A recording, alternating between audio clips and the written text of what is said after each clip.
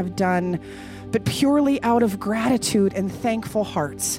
So, Father, thank you for this time. Thank you for this place. Thank you for the gift of music as a way of connecting with you. Please be with Pastor Joe. Give us humble, soft, and fleshy hearts to hear the word that you have given today. May it be fast.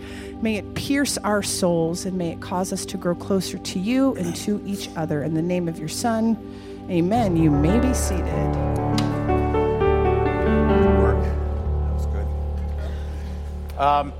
Good morning, everybody. I'm Joe Davis. I'm the pastor here at Grace Life. If you've never been here before, welcome.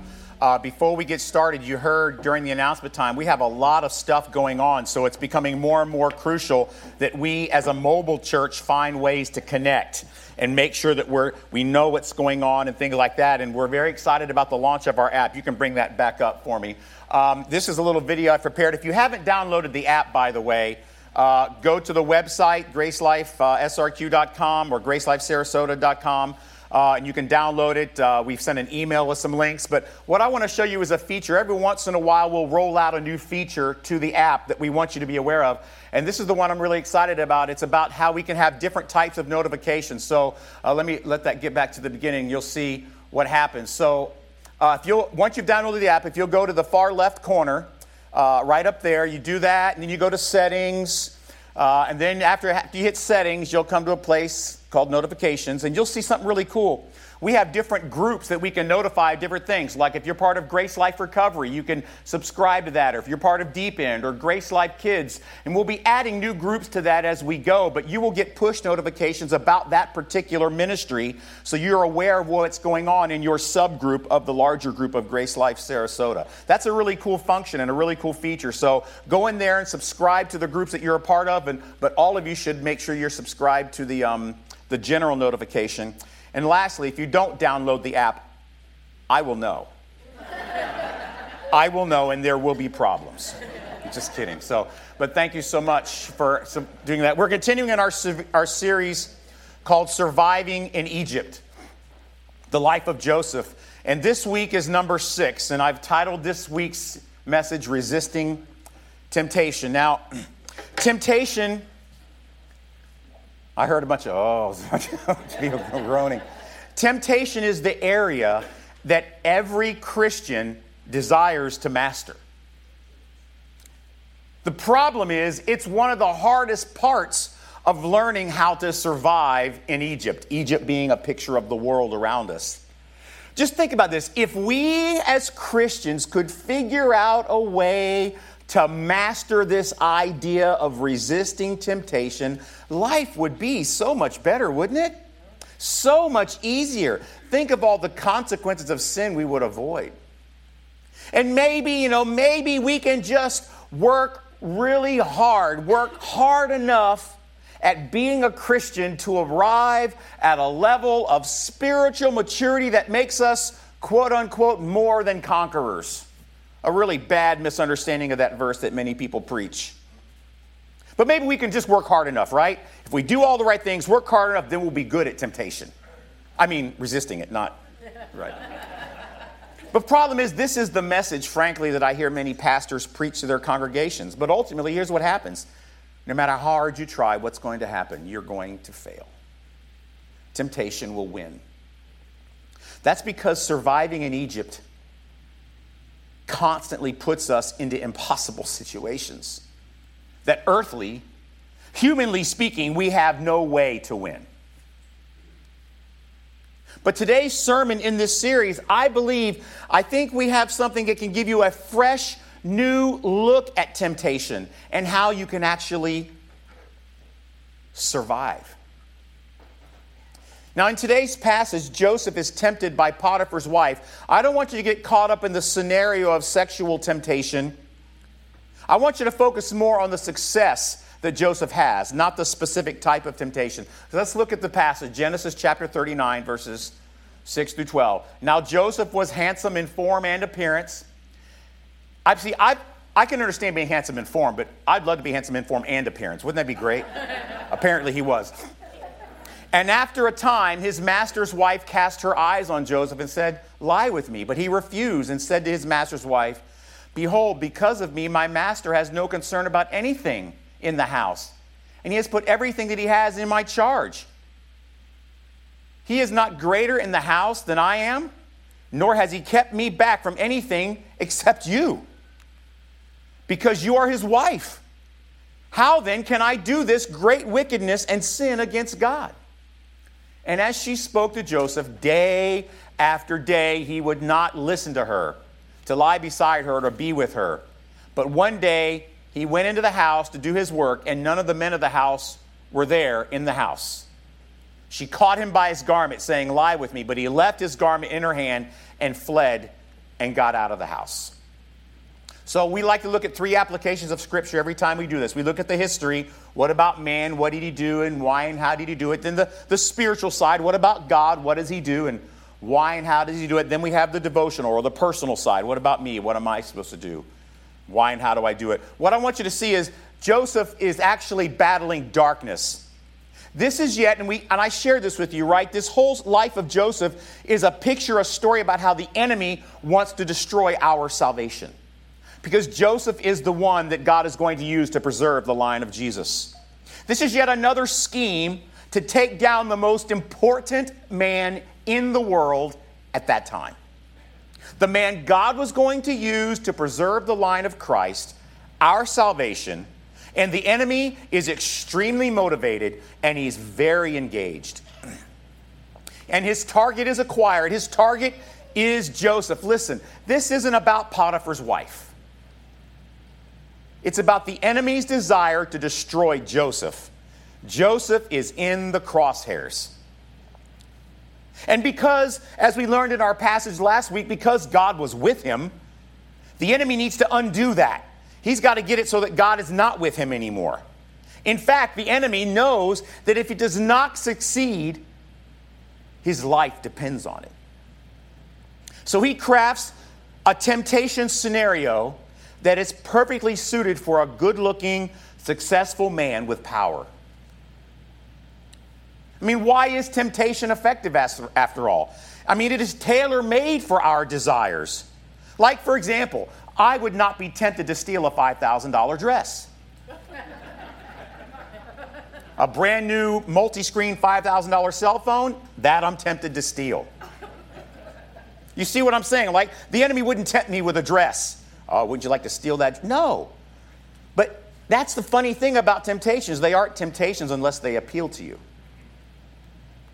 So I want you to see the target is required, and there is relentless pursuit of this guy, Joseph. One successful resistance to temptation was not the end of the story. Oh, well, he turned me down. I know where I stand now. No, darkness plays the long game. And he uses Potiphar's wife to make several attempts, day by day by day. She comes after him again and again and again and again with relentless pursuit. Isn't just like the world around us? This is why surviving in Egypt is so difficult. Egypt does not take weekends off. At this point, the enemy is obsessed with destroying Joseph. And he can't stop until he is successful in his endeavor. And what the enemy does is through the temptation of Potiphar's wife, he offers to Joseph temporary satisfaction and affirmation through sin. But somehow, day after day, Joseph sees it clearly. He sees the trap. And it results in decisive resistance. He doesn't nibble around the edges. He doesn't just hang out and have coffee. No, we really can't do this. His desire to spare Potiphar, his friend now. Him and Potiphar are friends now. They've had discussions about God and they have a close relationship. Potiphar trusts him with everything. His desire to spare Potiphar heartbreak and also his desire to honor God, who has blessed him with this opportunity, enables him to resist. Joseph does not resist because he fears the consequences. He does not resist because he fears embarrassment. His motivation is, I don't want to hurt Potiphar. I don't want to disappoint my God who has saved me. and faith in God enables him to flee from the evil one, not in a flirtatious way with sin. He flees with forceful conviction. He is quick. He is decisive, as if he never even considered it for one moment. And knowing how men dressed in those days, leaving a coat behind is evidence of a forceful, fast resistance. He had to scramble, he had to move his, and it wasn't like here, you just keep the jacket, I'll see you later. He had to push her away, he had to turn, he had to twist, he had to fight, and he had to run, and he left the coat in her hand. Joseph's example is probably something all of us would desire to emulate, right? I mean, wouldn't it be great if we could face temptation with the same type of decisiveness as he does? So what do we learn from this story? What is the difference between success and failure in temptation? Let's talk about the spiritual side of the passage. I want to talk about this impossible situation. So before we glorify Joseph, just slow your roll, playa. Let's just consider the facts just a little bit about the situation. Here's the deal spiritually. We are constantly surrounded. All of us. Even this very morning, we are constantly surrounded by things that want to make us lazy, things that want to make us immoral, things that want to make us dishonest, things that want to make us inconsistent, things that want to make us betrayers, things that want to make us liars, thieves. We are surrounded constantly. And the scripture teaches us in Ephesians 6:12, Paul says, we don't wrestle against Potiphar's wife. We don't wrestle against flesh and blood, but against the rulers, against the authorities, against the cosmic powers over this present darkness, against the spiritual forces of evil in heavenly places.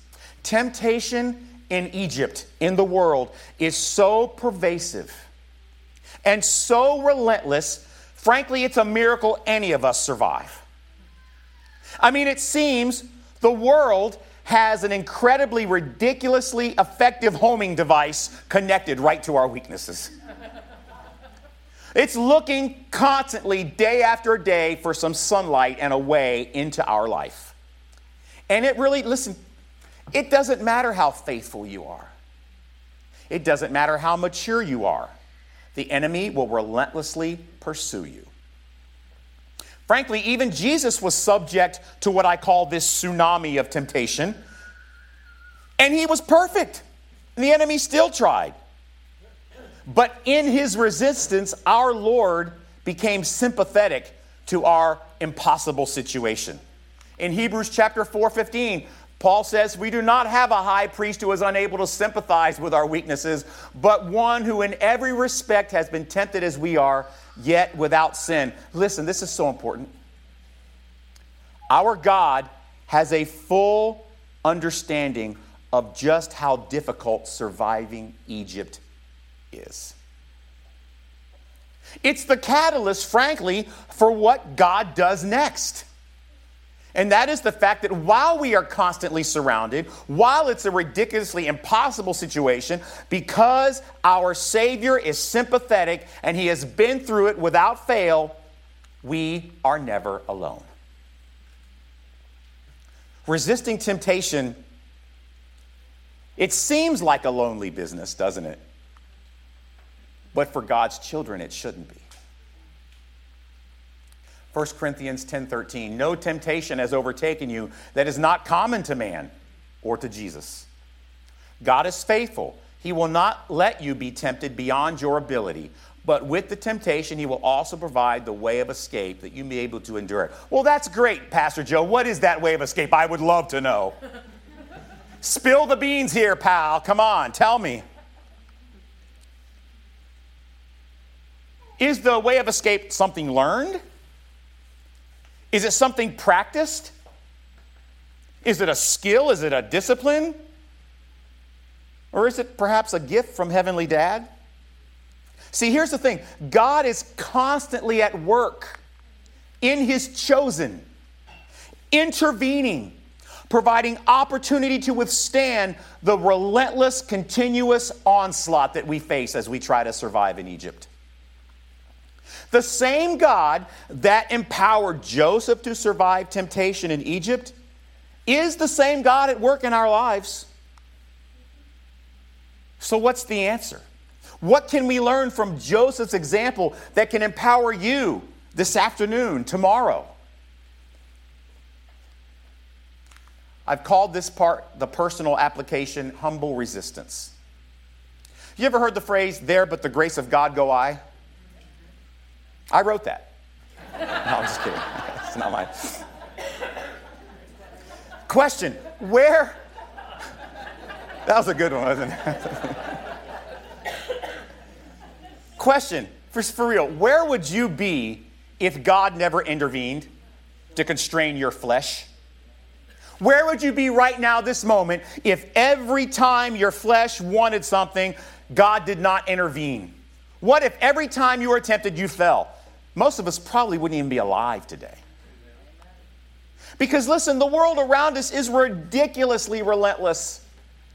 Its influence is constantly trying to get a foothold in our lives. That's why Peter says, who knew something about temptation, be sober, be watchful. Your adversary, the devil, notice he doesn't say Potiphar's wife, he says the devil. Your adversary, the devil, prowls around like a roaring lion seeking someone to devour. Resist him, firm in your faith, knowing that the same kinds of suffering are being experienced by your brotherhood throughout the world. So from a human perspective, I think we've laid out the case pretty clearly. Practically speaking, winning is impossible. I mean, this verse describes the intensity of the battle. It's not a roaring lion trying to lick you. He wants to devour you. He's not looking for a treat. He's looking for a leg. If you will, if you understand, that's how far he's willing to go. So before I explain what humble resistance is, I want to explain to you what I feel like is self-reliance. Let's look at what arrogant resistance looks like before we look at humble resistance. First of all, there's this idea of self-preparation, right?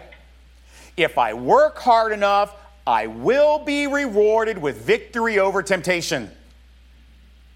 I got to get enough Bible. I got to get me enough prayer. I got to get me enough church, and then I won't fail. It's the try really hard approach that I told you that us pastors are famous for preaching about. But think about it. That's not really the gospel now, is it? So your salvation can't be from trying hard. That has to be believing. But you're resisting temptation. Now that's different. That's different salvation. That's trying hard. See how ridiculous it is? Look, trying hard may work for a time. I'm not saying it won't ever work. But when the world comes after you day by day by day, you're going to need something more than just trying hard. Because you know why? You're going to get tired. I'm not saying that preparation isn't important. But if this is your primary plan, sooner or later, I promise you, probably sooner, you will fail. Can you see how reliance on spiritual effort is actually rooted in arrogance? That's not about grace. That's about self-righteousness. So I think we can clearly say that the true key to resisting temptation does not rely on how good of a Christian you can be. Because you're going to fail. Another area of arrogant resistance would be self-preservation. Fear of earthly consequences. That can work for a time probably as well. We do the math and we realize no means we escape bad stuff. But in a way, isn't this kind of self-centered too? I'm going to say no to temptation because I like my life the way it is and I don't want anything interrupting it. Seeking success in temptation to preserve comfort and escape consequences. Here's what happens when that's your main motivation. Don't sin because bad things. Sooner or later, here's what we do. We rationalize it. We hatch schemes to minimize the consequences. Maybe we hide the sin. Or maybe we act like we're victims and we have no choice but to sin because this is what we deserve.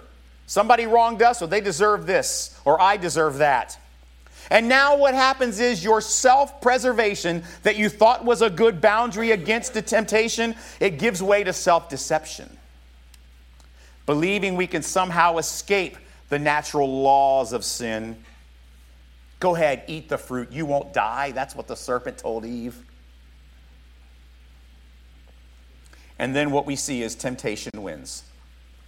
And it's spelled out in this verse. Pride goes before destruction, and a proud or haughty spirit before a fall. This is the end result of those of us who try to resist temptation through arrogant resistance. I'm going to ask you today to abandon arrogant resistance. It is not the example we see from Joseph. Here's what happens. Each time, get this now, this is kind of weird how sick it is. Each time we succeed in resisting a temptation with one of these two strategies, what happens? We become more confident and thus more susceptible to failure. Every time we say, I was able to go right to the edge and recognize the consequences and turn away. I was able to go right to the edge, but I prayed enough so I was able to turn away. Now what happens is you gain confidence, and it's a fraud because you will fail.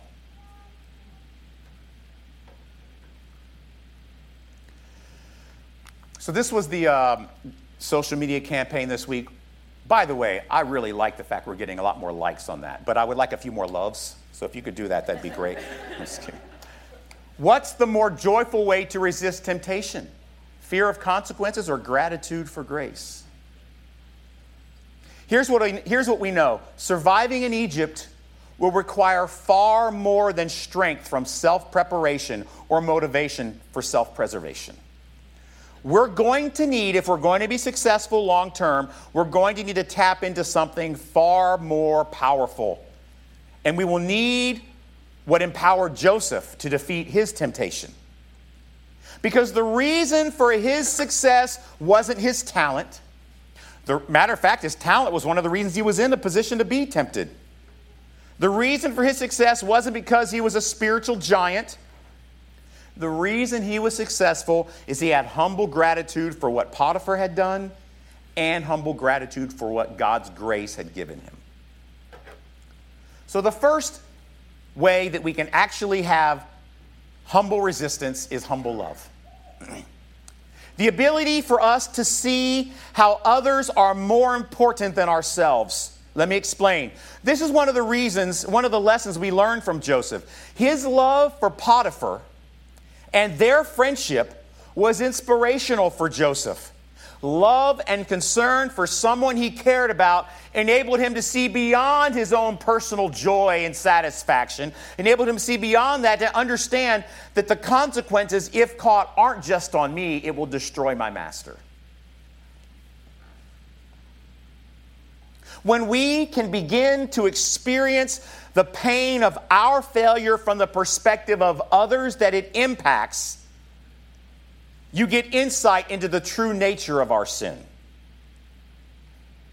Let me tell you, as your pastor, for example, I try to constantly stay aware of the impact that my sinfulness has on all of you. And frankly, it's quite sobering